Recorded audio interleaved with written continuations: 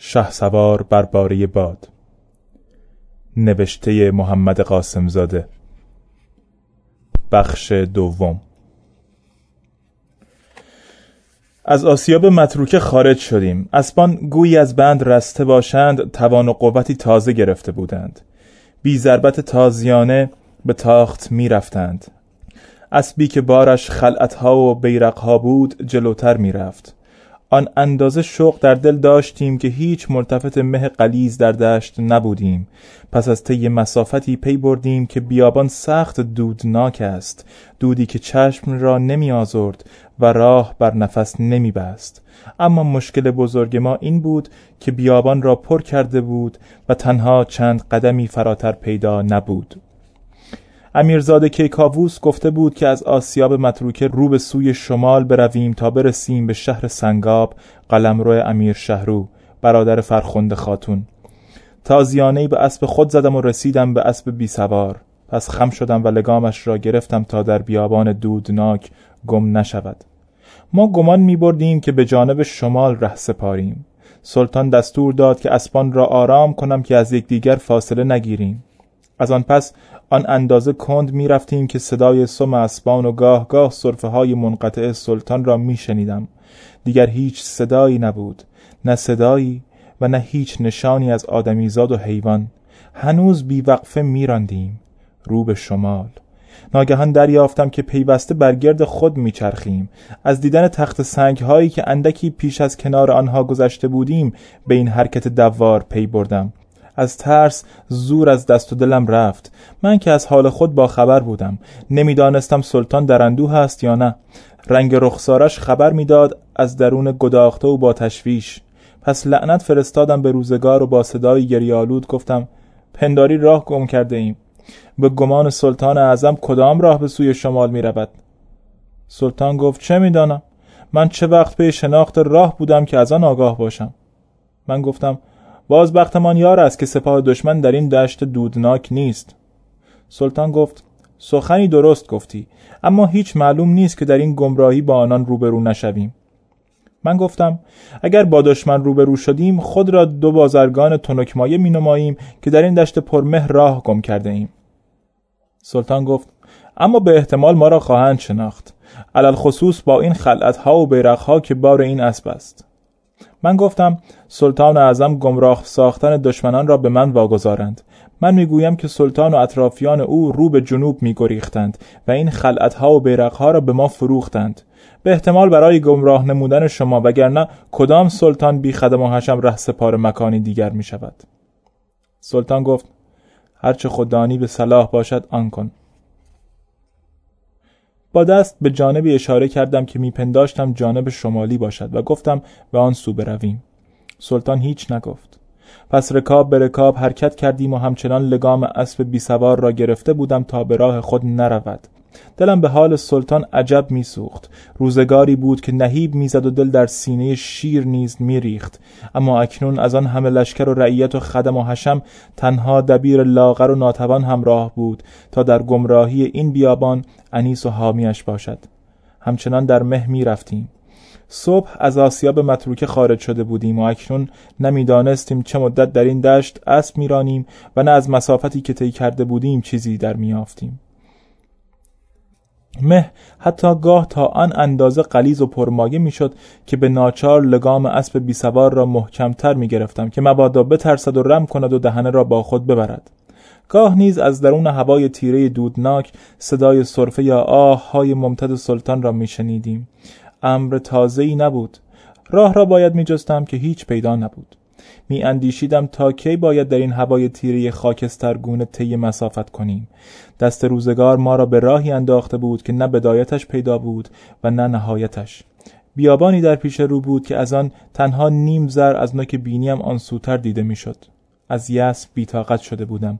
حتی آن مایه اطمینان با ما نبود که در همان راه پیشین اسب میرانیم، مسیری که به امید سپردن راه شمال فراپیش گرفته بودیم. اما جز این چه چاره داشتیم؟ همچنان میرفتیم. سلطان فقط یک بار پرسید: کاتب، هیچ نشانی از مقصد میبینی؟ من گفتم: خداوندگارا نه. سلطان گفت: تا ابد نمیتوانیم در این دشت تیره برانیم. من گفتم از دشت مقابل بیش از نیم زرعی نمی بینم. اگر چاره دیگری می دانستم با حضرت سلطان در میان می گذاشتم. اکنون گریزی نیست جز این که همین راه را طی کنیم. سلطان دیگر هیچ نگفت. چون گذشته سرفه می کرد و آههای ممتد می کشید. من که به سرفه و آههای او خوگر بودم می اندیشیدم که اگر راه همچنان ادامه یابد از گرسنگی و گمراهی که اندک اندک توان و قوت از من می گرفت زندگی را در این بیابان بدرود می گویم. اما ناگهان به نظر آمد که مه رقیق می شود. برگشتم رو به جانبی که صدای نعل اسب سلطان را از آنجا می شنیدم. از او بپرسم آیا او نیز رقیق شدن مه را دریافته است؟ پرهیبی از سلطان دیدم. مثل سایه‌ای در درون سایه بود، باریک و کوچک اندام، بر بالای اسبی در هوای خاکسترگونه لقلق میزد و میرفت. سلطان پس از خروج از قلعه یک باره تکیده شده بود. هنوز تاج و تخت از دست نداده به سایه‌ای میمانست که آهسته آهسته از چشم محو میشد. خیالاتی تلخ ناگهان قلبم را لرزاند. اگر سلطان تا رسیدن به مقصد نپاید که گمان میرفت چه خواهم کرد؟ من شیوه دیگری جز زیستن در کنار سلطان و کتابت او نمی شناختم. مرگ او مرگ من نیز بود. اگر شیوه روزگار بدین منوال نبود از این لقلق رفتن سلطان حتی به خنده نیز می غلطیدم. هیچگاه به مرگش نیندیشیده بودم مگر آن روز که رفت از فراز بارو سپاه دشمن را نظاره کند. نخستین بار بود که گمان می بردم سلطان دیگر دیر زمانی نخواهد زیست. آن روز غم و حرمان را بر دلم اثر نبود. با خود می اندیشیدم که از پس مرگ او امیرزاده کیکاووس بر تخت می نشیند. حتی اگر خیالاتی فاسد پنهانی کار کند امیرزاده کیا بزرگ سلطان می شود. من چاکر خانزاد این خاندان بزرگم و همه را بر من حسن ظن است، حتی آن اندازه که در سفری چنین خطیر مرا با پدر بزرگوارانشان روانه می کنند. پس بیگمان کاتب یکی از آن دو تن می شدم. اما اکنون در این بیابان دودناک تنها و بی پشتیبان با سلطانی که آن به آن رو به موت می رود چه روزگاری در پیش روی من است؟ چه می دانم؟ خیالات خبیث آنی قلبم را تیره و تار کرد. اندیشیدم که اگر سلطان بمیرد او را در این بیابان به خاک می کنم و با گنجینه مسکوکات زر و سیم که همراه اوست می گریزم و عمری به آسودگی و فراغ دل می گذرانم. شکر ایزد که خیال فاسد لحظه‌ای بیش نپایید و از خود شرم داشتم که چنین در روز تنگ به ولی نعمتم نمک به حرام شدم. آهسته به جانب او رفتم. به نزدش رسیدم. برگشت و مرا نگریست. نگاهش مأیوس و سرد بود. تأسف خوردم. در این اندیشه بودم که با سخنی نشاط‌انگیز اندک امیدی در دل او زنده کنم، ولی هیچ سخنی موافق حال نمی‌دانستم. بهتران دیدم که راه را به سکوت بگذرانم، مبادا که سخنی لغو و فاسد از دهان بجهد و رشته امید او به یک باره گسیخته گردد. تنها به لبخندی قناعت کردم. او نیز به لبخند پاسخ داد. با خود اندیشیدم که چاره‌ای جز این نیست که تا آخرین روز عمر سعید او در کنارش باشم یا او را به گونه‌ای به سرمنزل مقصود نزد خاندان گرانمایش برسانم. مرا امید بود که عاقبت به خیر باشد. در آن حال این نوید با من بود که تا پایان زندگی از عزت و نعمت این خاندان بهره مند گردم و روزگار به سعادت بگذرانم. هوا اندک اندک تاریک می شد، چه با رقت مه سیاهی زودتر به دشت تن می کشید. سلطان به ناگهان با دست آن سوی را نشان داد. دشت مقابل را دیدم. زمین تیره بود و مه در آن موج برمی داشت. آن چنان که در تاریکی نیز حرکت آن پیدا بود. رو به جانبی می رفت که گمان می بردم مغرب باشد. شادمان شدم. اسب سیوم را فراموش کرده بودم، اما لگامش هنوز در دستم بود و آرامتر از اسبان ما می رفت. اندکی تندتر رفتیم تا شب نرسیده پناهی و مأوایی بیابیم. آسمان تاریک شده بود که بنای عظیم نمایان شد. دل در بر من از شوق تپید و سلطان نیز شادمان شد. بر اسبان تازیانه زدیم که به تاخت رو به آن بنا بروند، اما اسبان بی قدرت و قوت بودند و فقط یورتمه می رفتند. اما غمی نبود. آن عمارت سخت نزدیک بود و با یورتمه نیز پیش از آن که شب به تمامی دشت را سیاه کند می رسیدیم. به احتمال غالب از مه غلیظ آن را ندیده بودیم، وگرنه در این دشت گسترده عمارتی به آن بزرگی از فاصله ای بعید نیز به چشم می آمد. جلو دروازه از اسب فرود آمدم. دروازه را از چوب درختان ستبر ساخته بودند.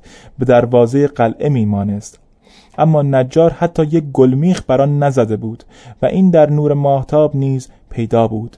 تنها کوبه‌ای بزرگ داشت به هیئت سر شیر. ایستادم، پس کوبه را 3 بار زدم. هیچ صدایی از آن سو نیامد. نمیدانستم در سرای چه کسی را میزنم، دوست است یا دشمن، اما چاره‌ای جز این نبود. هم راه گم کرده بودیم و هم در مسافتی چنین طولانی در مه.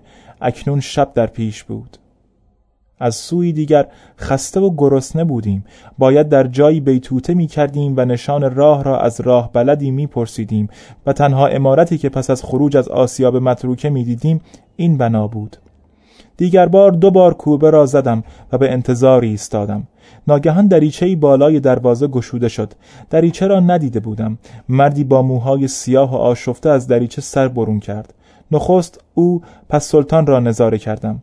مرد سخنی نگفت، فقط سر تکان داد. سلطان گفت: 2 مرد مسافریم، راه گم کرده ایم. یک امشب را به ما پناه ده تا شب را بگذرانیم. مرد تا کمرگاه بیرون آمد و دشت پیرامون ما را نگریست. جز ما 2 تن هیچ کس را ندید. باز مرا و سلطان را به دقت نظاره کرد. بعد نگاهش خیره ماند به اسبی که بارش خلعت‌ها و بیرق‌ها بود. ترسیدم، اما خود را نباختم. از بخت مساعد خلعت‌ها را به گونه‌ای بر پشت اسب بسته بودند که تا روی پوش را بر نمی گرفتی چیزی پیدا نبود. مرد دیگر بار پیرامون ما را نگریست، پس گفت: همکنون می آیم و در را می گشایم.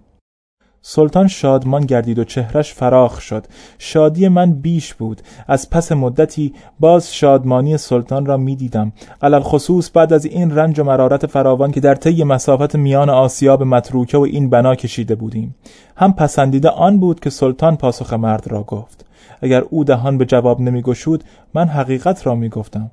من مردی مجرب نیستم، مردی دبیر پیشه که حتی امور سرایی حقیر و زنی عقیم را نمیتواند مهیا کند و از بام تا شام قلم در دوات فرو می کند و بر کاغذ می گرداند. حالا وزیر و همراه سلطانی بی سپاه و لشکر شده است، سلطانی بی قلمرو که حتی نمیداند در سرزمین دشمن حرکت می کند یا دوست.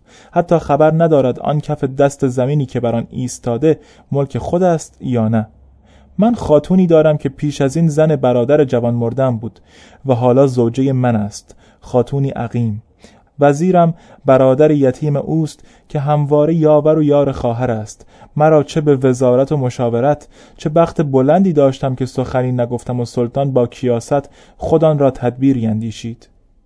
مرد یک تای در را گشود. اسبان را به درون راندیم. پس در را بست. از دهلیزی باریک با سقف بلند گذشتیم. قدم که به صحن حیاط گذاشتیم، مرد به دنبال ما آمد. من لگام هر 2 اسب را به دست داشتم. سلطان هنوز بر پشت اسب بود. مرد به سوی من آمد. گفتم: جایی برای اسبان و حجره‌ای برای خواب می‌خواهیم. امشبی را میهمان شماییم. مرد گفت: مرد غریب، نام من سلمان است و اینجا کاروانسرای من است. تا هر زمان که میل دارید در اینجا اقامت کنید. گفتم: حال که چنین است، من و اربابم چند روزی اقامت می کنیم تا خستگی و ماندگی راه را از تنهایمان به در کنیم. پس یک حجره برای ما و جایی برای اسبان بده. سلمان گفت: آخر بزرگی داشتم که 3 روز پیش از این سقفش فرو ریخت. حال اتاقی را آن سوی حیاط آخر ساختم. اکنون مسافری ندارم، آن آخر برای شماست. با یاری من و سلمان سلطان از اسب فرود آمد. پس اسبان را به آخر بردم. خلعت‌ها و بیرق‌ها را از اسب گشودم و یک به یک به حجره بردم. حجره بزرگی بود. خلعت‌ها را گذاشتم کنج آن. هنوز جا برای زیستن و خواب چند نفر باقی بود. سلطان دست به جیب جامه برد تا سکه‌ای زرین بیرون آورد. دریافتم که می‌خواهد به سلمان بدهد. گفتم: جانم به فدایت، ما هنوز او را نمی‌شناسیم. اگر سکه زرین را ببیند گمان می‌برد که ما توانگریم و مال فراوان داریم. به احتمال قصد جان ما می‌کند. باز می‌شود قصه یزدگرد شاه و مرد آسیابان. سلطان گفت: احسنت و زه، اکنون تو بگو که چه کنم. من گفتم: 5 سکه نقره به او بده. سلطان گفت: من سکه نقره ندارم. من گفتم: من چند سکه‌ای دارم، به او می‌دهم. سلمان شام مختصری مهیا کرد. سلطان خورده نخورده فرمان داد که بسترش را بگسترانم. با اکراه در آن رفت، از بس که جامه خواب بویناک بود. به گمانم سالها بود که این لحاف و تشک را نشسته بودند. دستمالی بر دهان و بینیش گرفت و چشمها را بست. من فتیله چراغ را پایین کشیدم و در نور کمسوی آن وقایعی را که بر ما گذشته بود نوشتم. هنوز نخستین برگ به پایان نرسیده بود که صدای خرناس سلطان برخاست. نخستین شبی بود که در حجره‌ای نزد سلطان می‌خوابیدم. شاید هیچ وزیری نیست تا این مایه سعادت نداشته باشد که این گونه مقرب درگاه باشد و این روزگاری بود که هرگز رؤیای آن به مخیله‌ام خطور نمی‌کرد. اما سلطان با آن اندازه شکوه چه روزی داشت که باید در این بستر متعفن و در اتاقی حقیر کنار من بخوابد. از اندوه آب به چشم آوردم، ولی از بخت بد کاری از دستم بر نمی آمد.